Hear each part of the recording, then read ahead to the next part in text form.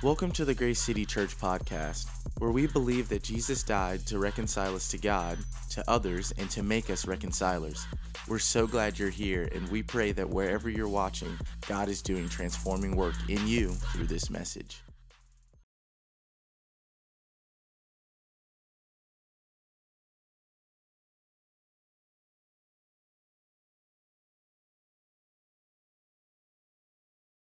I don't think I introduced myself. I haven't met you yet. My name is David. I get to serve as community pastor here. I'm excited as we continue in the book of Mark. Did anybody catch that this wasn't the immediate next text? Yeah, wow. Okay, I had one person say yes last service, like 12 this service. Great. Pastor Plunk preached last week through the first half of chapter 3, the calling of the 12 disciples. It's not that we don't like the second half of chapter 3. We actually do. We liked it so much that we preached it 2 months ago. So if you are interested in hearing a sermon on the second half of chapter 3, and I would definitely encourage you to go back and listen to it. It was the third week of our Breaking Through series on family baggage. Jesus is interacting with his family in his hometown, and then he interacts with the religious leaders, and then back again with his family, and it's complicated, right? Because family's complicated. Actually, it would have been a great week for a sermon on family, because family is complicated sometimes, even Jesus is. So if you are interested, and I would encourage you, go back and listen to the sermon that Pastor Plunk preached back in that series on the second half of Mark 3. But we'll move on to chapter 4. Let me pray, and great, let's start. Jesus, we thank you for this opportunity to gather under your word. We want to submit to it. As always, you have the authority. We're just acknowledging it. This is your time and your space and your people and your word, and we invite you to do what you want. Come have your way. Reach each one of us where we are. Help us to know you and to see you for your glory and our good. Amen. So one of the main themes of the book of Mark as we've been going through this series really is displayed in our graphic that we have up there. Shout out to our comms team. Y'all recognize? Do y'all know what that is? Y'all see it? Yeah, a fingerprint. Which means what? What is a finger? Why would we have a fingerprint as a graphic for this series? What can you tell by a fingerprint? Yeah, Fab said it. Identity. I mean, if you grew up, or now, if you watch anything where they're trying to figure out a crime or solve a problem, the one thing that you have to find is the fingerprint. Once you have the fingerprint, then you know who it is. You have the identity. You know what happened. And that's really what Mark is doing. He gives us a 16-chapter long fingerprint of who Jesus is. It is overwhelmingly clear, both in how he reveals and conceals and how the story is being told and how Jesus interacts with people, that Mark is writing this so that we would know who Jesus is.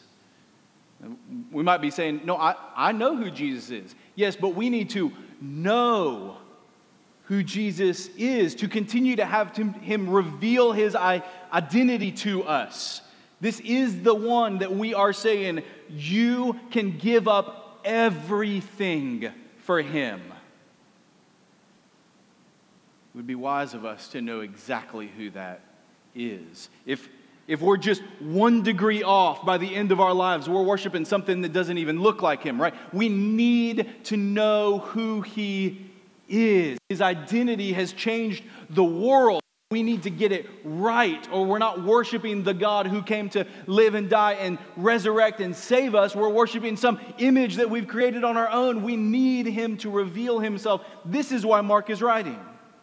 This is what we hope. This has been my hope, my prayer since we started this series, is that Jesus would reveal himself to us. That the ways that we have created an identity of him or a picture of him in our mind that it doesn't line up with who he really is, that he would tear that down, that he would destroy that, he would rebuild it with an accurate, right picture of himself. This is why we do things like this, right? That's an awkward thing to ask you to stare at every Sunday, a black curtain. But we put that up there because the picture behind it is not an accurate picture of Jesus. It's a pale-faced, European-looking, straight-haired, blue-eyed man. That's not what Jesus looked like. So looking at a wrong picture of Jesus isn't helpful if we're trying to get a right picture of Jesus. It'd be the same. We'd cover it, if it was a picture of a person up there handing out $100 bills, we'd cover it up because it's not the right picture. It's not who Jesus is. His identity matters. Having his identity continue to be revealed to us matters. That's what we're here for. That's why we sit under the Word and why we try to come together to listen to what God is saying so that we would know who he is. Because when we can see him rightly, Scripture is clear that our lives get oriented correctly. That's our hope today. So if I were to say, who is Jesus? Let's just say we went out of this room, right? Went out onto the streets and just ask any random person, say, all right, we're talking about the identity of Jesus. Tell me one thing about him. Who is Jesus? Call out something. What would you hear? Messiah? Son of God? This took one guess in the night. Radiance of God's glory. Radiance of God. These are great. I love these. Savior? Well, good. We haven't gotten the one that I was looking for. It came out first in the 9 a.m. Yeah. My guess is it wouldn't take you long before somebody would say, he was a good teacher. Right? Did somebody say that earlier? All those other things that you said are true. I'm not, those are true. But it wouldn't take you long before somebody said, oh yeah, that Jesus, he was a good teacher. But what does that mean? If this is the person that we are giving our lives for, I want to see that rightly. Mark 4 introduces us to the main teaching section that Mark includes in his gospel. There's much less of Jesus' teaching in this gospel than in any other gospel. Matthew and Luke have long teaching sections where you find chapters and chapters of letter if you have the red letter Bibles, right? In Mark, there's still plenty of Jesus talking, but we don't get these long teaching sections like we do in some of the other Gospels. But chapter 4 is one of them, where we get several parables in a row where the good teacher, I'm not disagreeing with that, I think Jesus was a great teacher, but what does that mean? The good teacher starts teaching.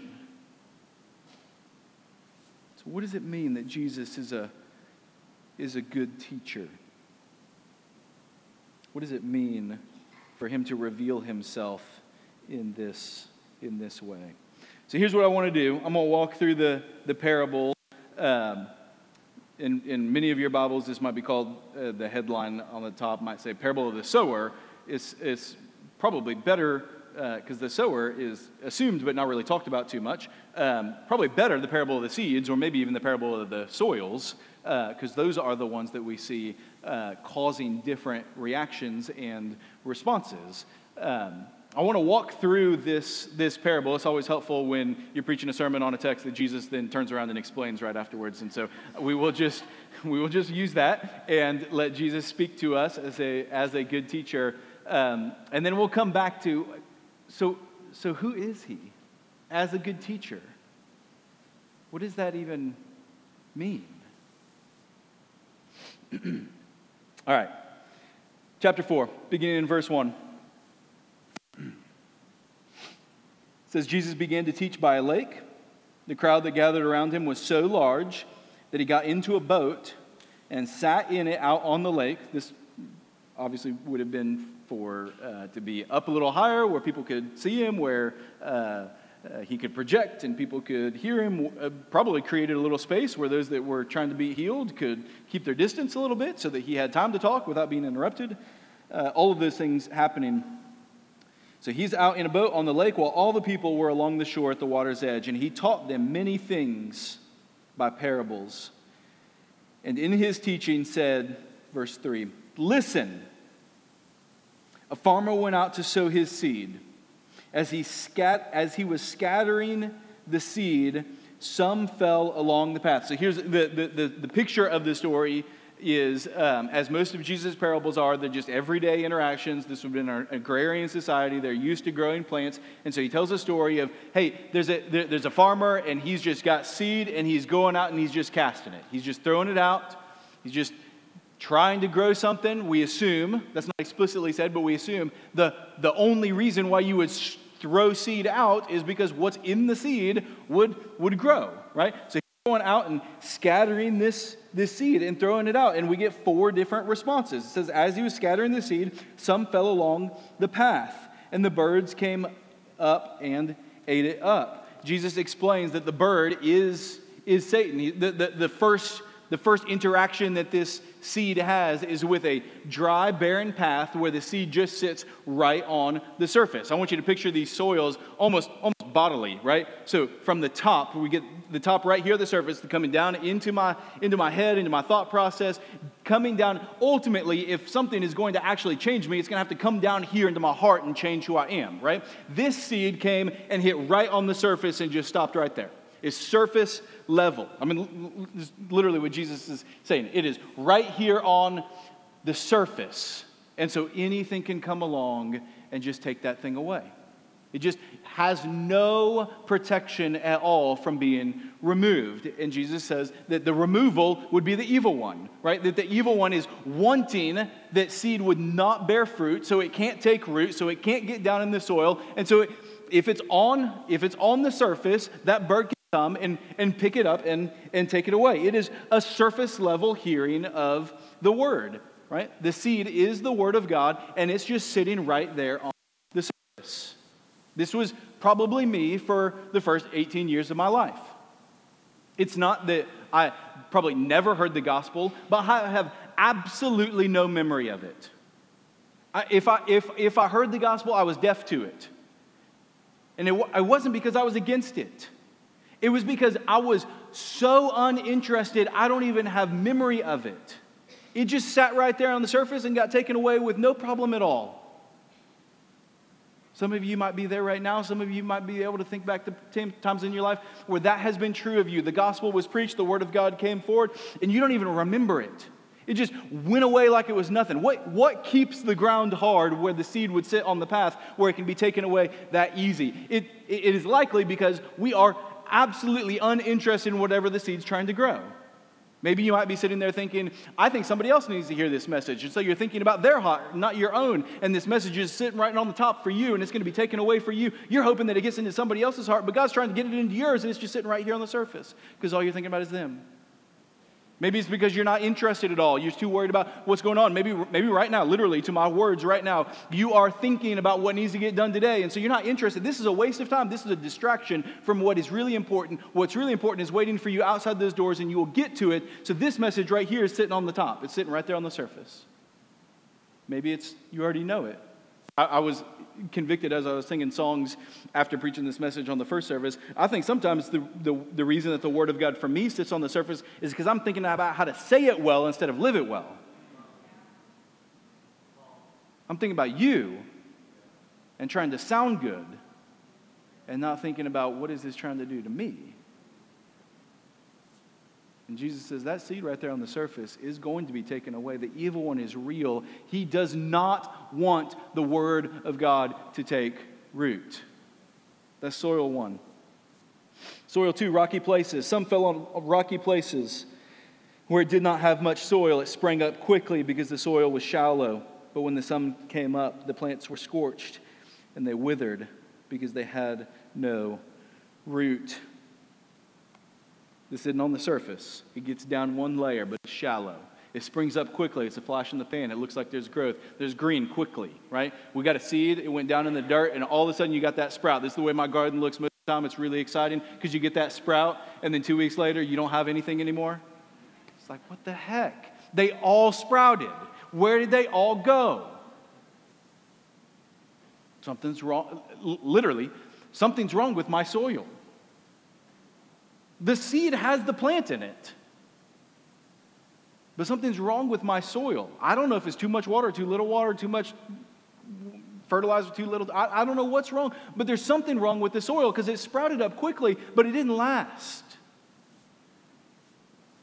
Sometimes our faith looks like this. For the first couple years in college, this was what my faith looked like. I started to hear the gospel preached, and it provided benefit to me. It was exciting. Friends, some things started happening. I felt like God was doing something, so I would run after it, but then those things would dry up and things would get hard, and so I'd run just as hard away from it as I possibly could. The same speed that I was running towards it, I was running away from it. Back and forth, because I didn't really trust in this thing. This thing was just a hope that it might give me something good, but if it wasn't giving me anything good, then I was turning away from it to go find something good somewhere else. It's the rocky places. It's shallow. You might get what you want for a season, but trial is the test of whether that seed will grow. Third soil, the thorns. Verse 7, other seed fell among thorns, which grew up and choked the plants, so that they did not bear grain. Thorns are designed to grab. I was out throwing the frisbee with my daughter a couple weeks ago, and it kind of went down this embankment in our neighborhood, and she went down to go get it, but then started sliding, and all of a sudden I hear her screaming because her leg is just grabbed by all these thorns. Right? They're just designed to grab, to choke, to hold, to pull. Everything in the way that they grow is meant to take something that could be good and grab onto it to suck the life out of it. Jesus says the thorns that are grabbing onto this seed, that it's growing up, he says there's three different things that continually grab at you. Right? You have seed in you right now because you've sat under the teaching of the Word, you've read the Word, you've spoken about the Word, you've prayed about the Word, you have seed in you right now, but there are thorns that we must be careful of. Worries, wealth, wants. What worries do you have that would take you away from the Word of God? What desire for wealth do you have? What wants do you have in your life?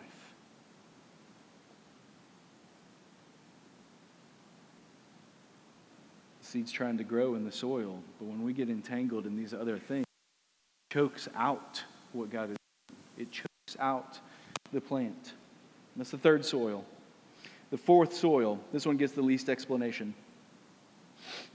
Verse 8 says, still other seed fell on good soil.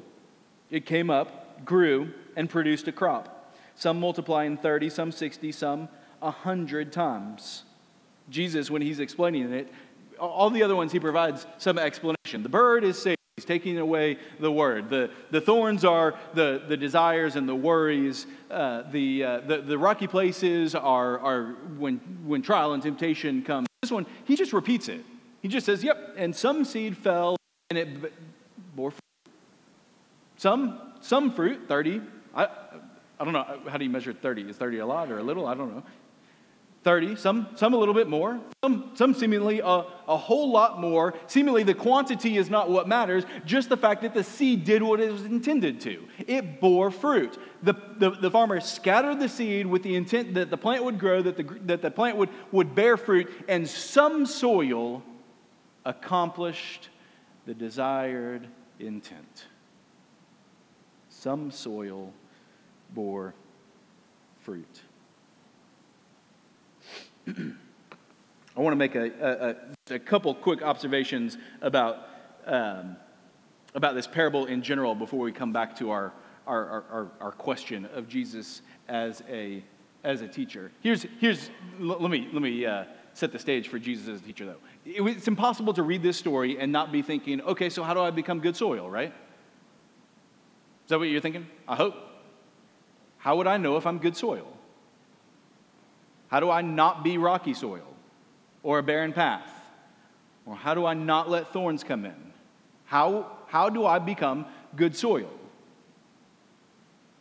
And Jesus doesn't teach us. He doesn't say that. He's not giving you the step-by-step, here's how to become good soil, but he's a good teacher. So what does that mean? A few observations first. all the parables that Jesus, or basically all of the parables that Jesus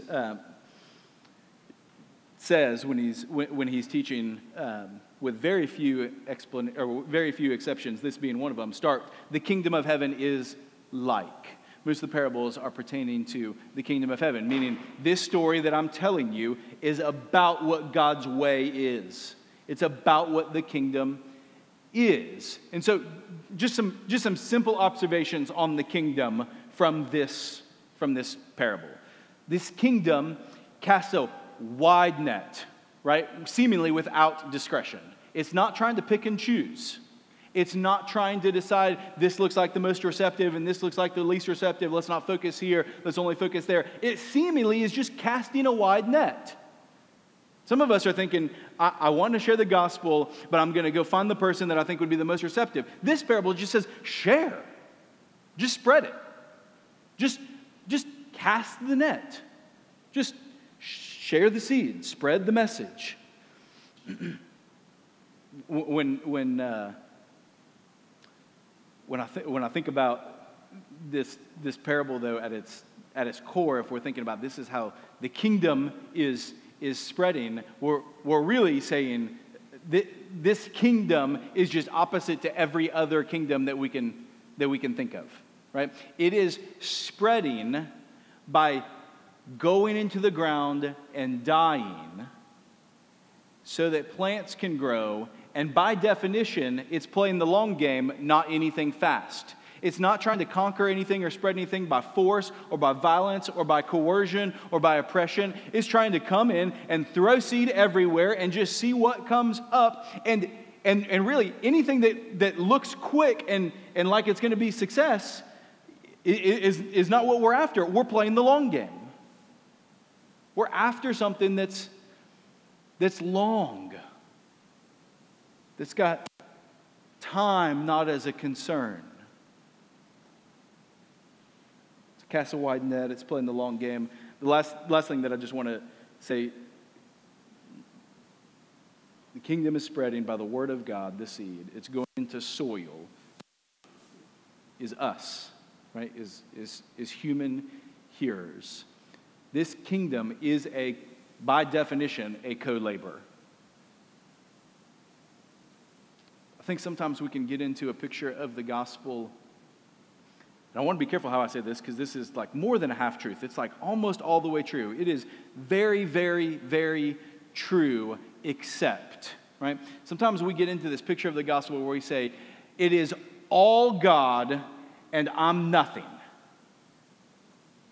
And that's true, except seed needs soil. God desires to grow his kingdom through the spreading of his word by putting it in you. Not because he needs you like we need him, but because that is his plan. To spread his kingdom by spreading seed and putting it into soil, which is the hearts of humans, which means you aren't nothing. You are hugely valuable to this plan that God has to spread his kingdom. You're dirt, but essential dirt. Essential dirt. That wasn't even meant to be a joke.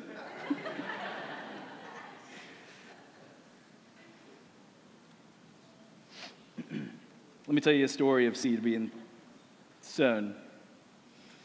This is from a newsletter from one of our missionaries, Hannah, who's over in Southeast Asia. She's educated and trained here to be a marine biologist, and then just recently, over the summer, moved over to Southeast Asia to work in that field. But the intent of working in that field, in that part of the world, is to take this word and spread seed. Right now, she's over there in her first couple years, which basically she's committed the first couple years to just learning the language so that then she can go do the work that she's there to do, but also so that she can spread the seed. She can sow the word. This is from her newsletter 2 weeks ago. If you're interested, if you want her newsletter, you can come find me afterwards. I'll connect you to it. She says, there's a woman here, I'll call her Miss Sorry, who's a cousin. A cousin is a code word for the religion of the land. She owns a little shop on the side street, and my roommate and another friend have been meeting with her for the past several months just to talk and spend time with her. My roommate one time asked if we could come back and share Sarita Navi, which means stories from the prophets. Implied that she means read from our Bible. And she was happy to have us come back and read to her grandchildren and the kids that run around the streets.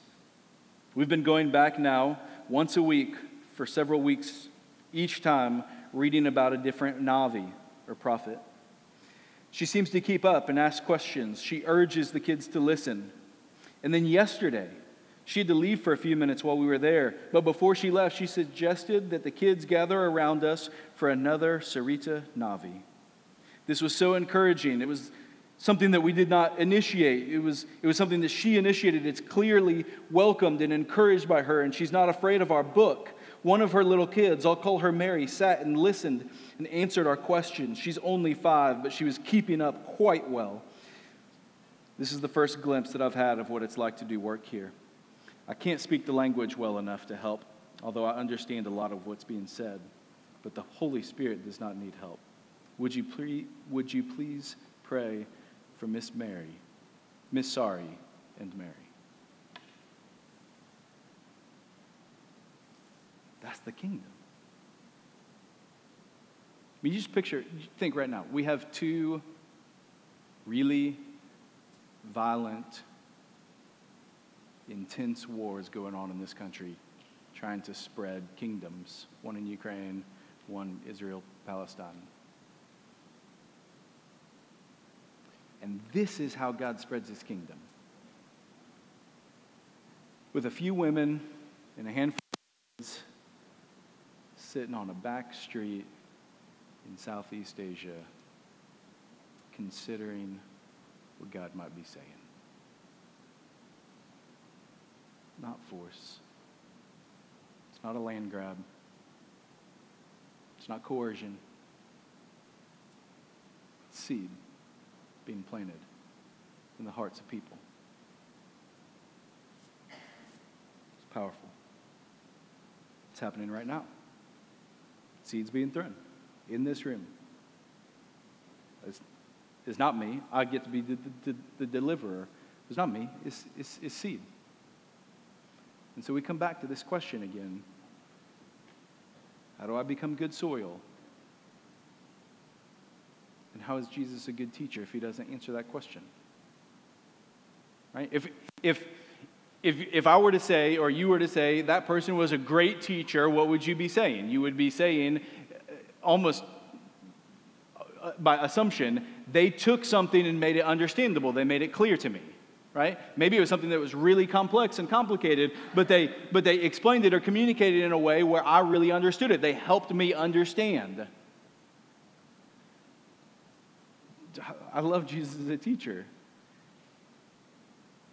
In some ways, he's the opposite of that. He takes that question that you're asking, okay, Jesus, how do I become good soil? And he says, he who has ears, let them hear.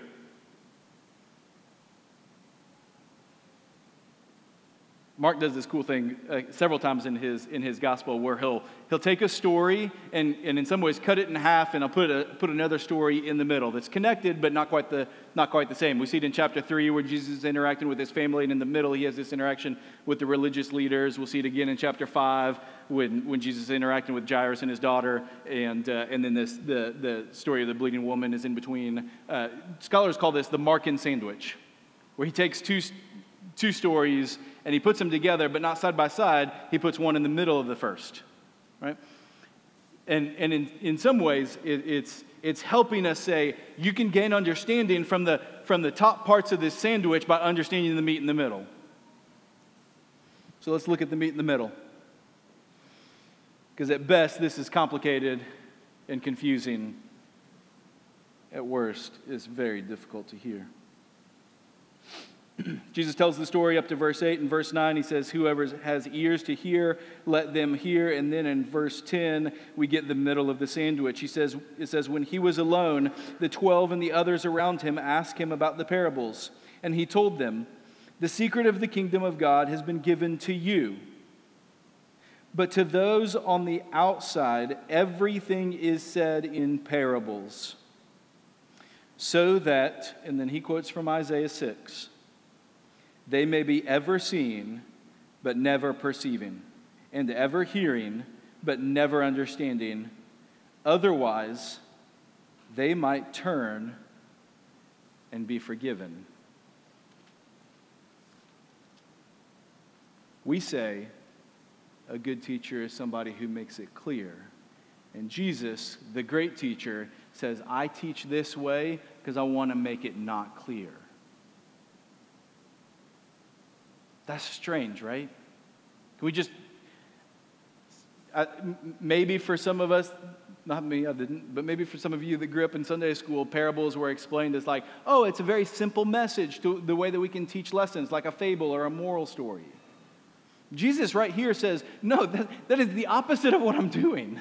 I'm not making a simple message. I'm telling it in a way that would show the complexity of what this thing is. And for some, it will continue to confuse and confound them. And some, it will just lead to their destruction. Why does he teach this way? What is he doing? Some people would say that this parable is the parable of all parables, right? Meaning it's the parable that helps us understand how to read the parables. Which even in that, just the fact that Jesus is telling somewhat of a confusing story to help us understand other confusing stories shows what is this teacher doing? How am I to understand this? When really I just want to know how to become good soil. I just want to bear fruit, Jesus. How do I become good soil? I think the middle of the sandwich really is our answer. Catch this. He's saying, I speak in parables so that it's not clear to those on the outside. But to you, he's talking to the 12, to the disciples. To you, it's clear. But they just ask him, what does this mean? It's not clear to them.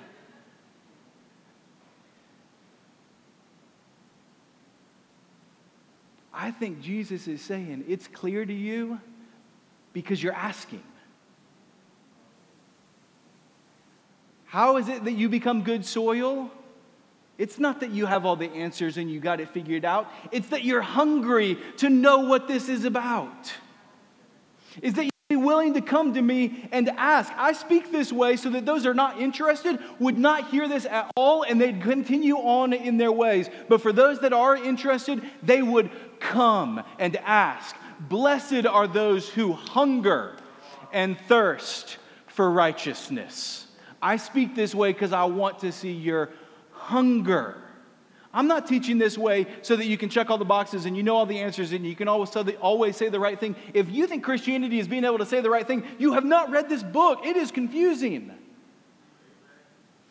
This book is meant to stoke hunger, not just right answers. If God wanted you to be able to fill in all the blanks, he'd have given you a different book. But if he wanted you to be hungry, this is the one. This is the one. If Jesus wanted to give the disciples all the right answers, he'd have taught in a different way. But if he wanted to be hungry, teach them parables. So that they come and they ask. I don't think that quotation of Isaiah, I don't think is trying to say, I'm speaking this way because I'm making sure that they never understand. I think he's saying, I'm speaking this way because they have no interest. If they had interest, they would come and ask, and then they would turn and be forgiven. But they don't have ears to hear or eyes to see.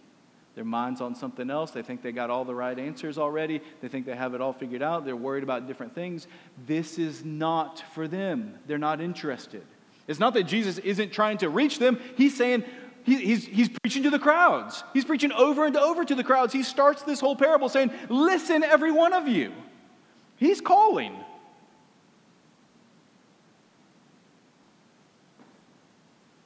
But the soil's not ripe. Because the interest isn't there. Because there's no hunger. The power of the kingdom growing is in the seed, but But what lets that seed turn into something that bears fruit is the condition of the soil that this parable explains. And what is the condition of the soil but the posture of our hearts?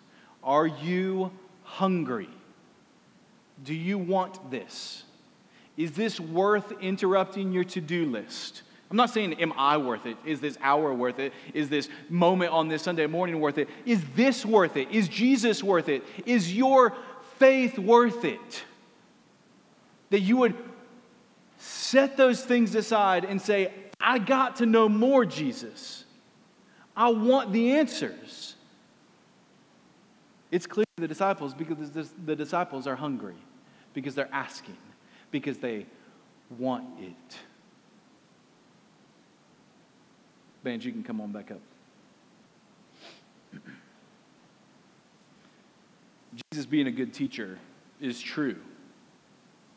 But again, if we're trying to understand the identity of Jesus and see him rightly and be clear on who he is and let him shape our perception of him instead of us make up our own perception of him, we can't think of the good teacher as somebody who just dumbs down all the messages and gives us all the answers and then we can go live our own life. He's the good teacher because he takes the profound things of the kingdom and says, here, spend your life with me exploring them.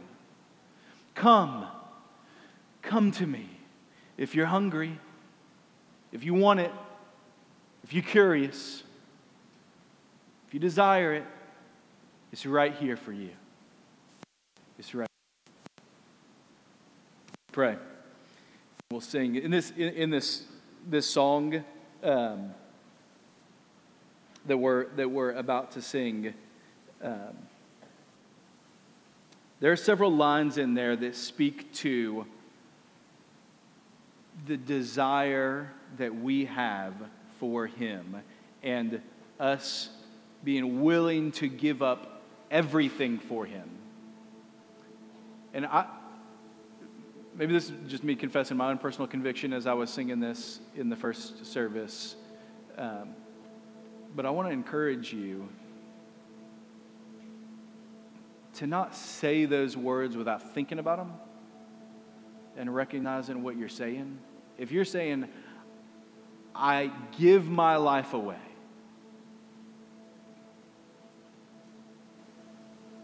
maybe in your mind say, Jesus, I really want to give my life away. Help me hunger for you in a way that would allow me to do that open-handedly. Instead of just saying words on a screen. Let me pray. Jesus, thank you for your word. Seed that can be sown. We pray that our hearts would be good soil. I pray right now that you would clear out the rocks. You'd soften the barren, dry path. Tear up the thorns. We could hunger and thirst for your word. That your seed would be planted in us. That it would bear fruit.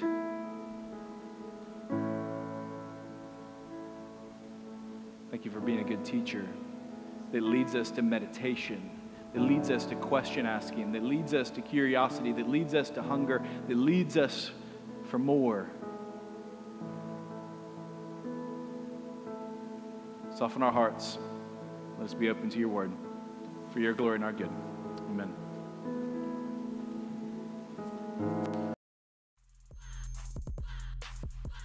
Thank you for listening to the Grace City Church podcast. Whether this is your first time with us or you find the Lord moving you to engage differently or just learn more about who we are, we encourage you to find us at our website,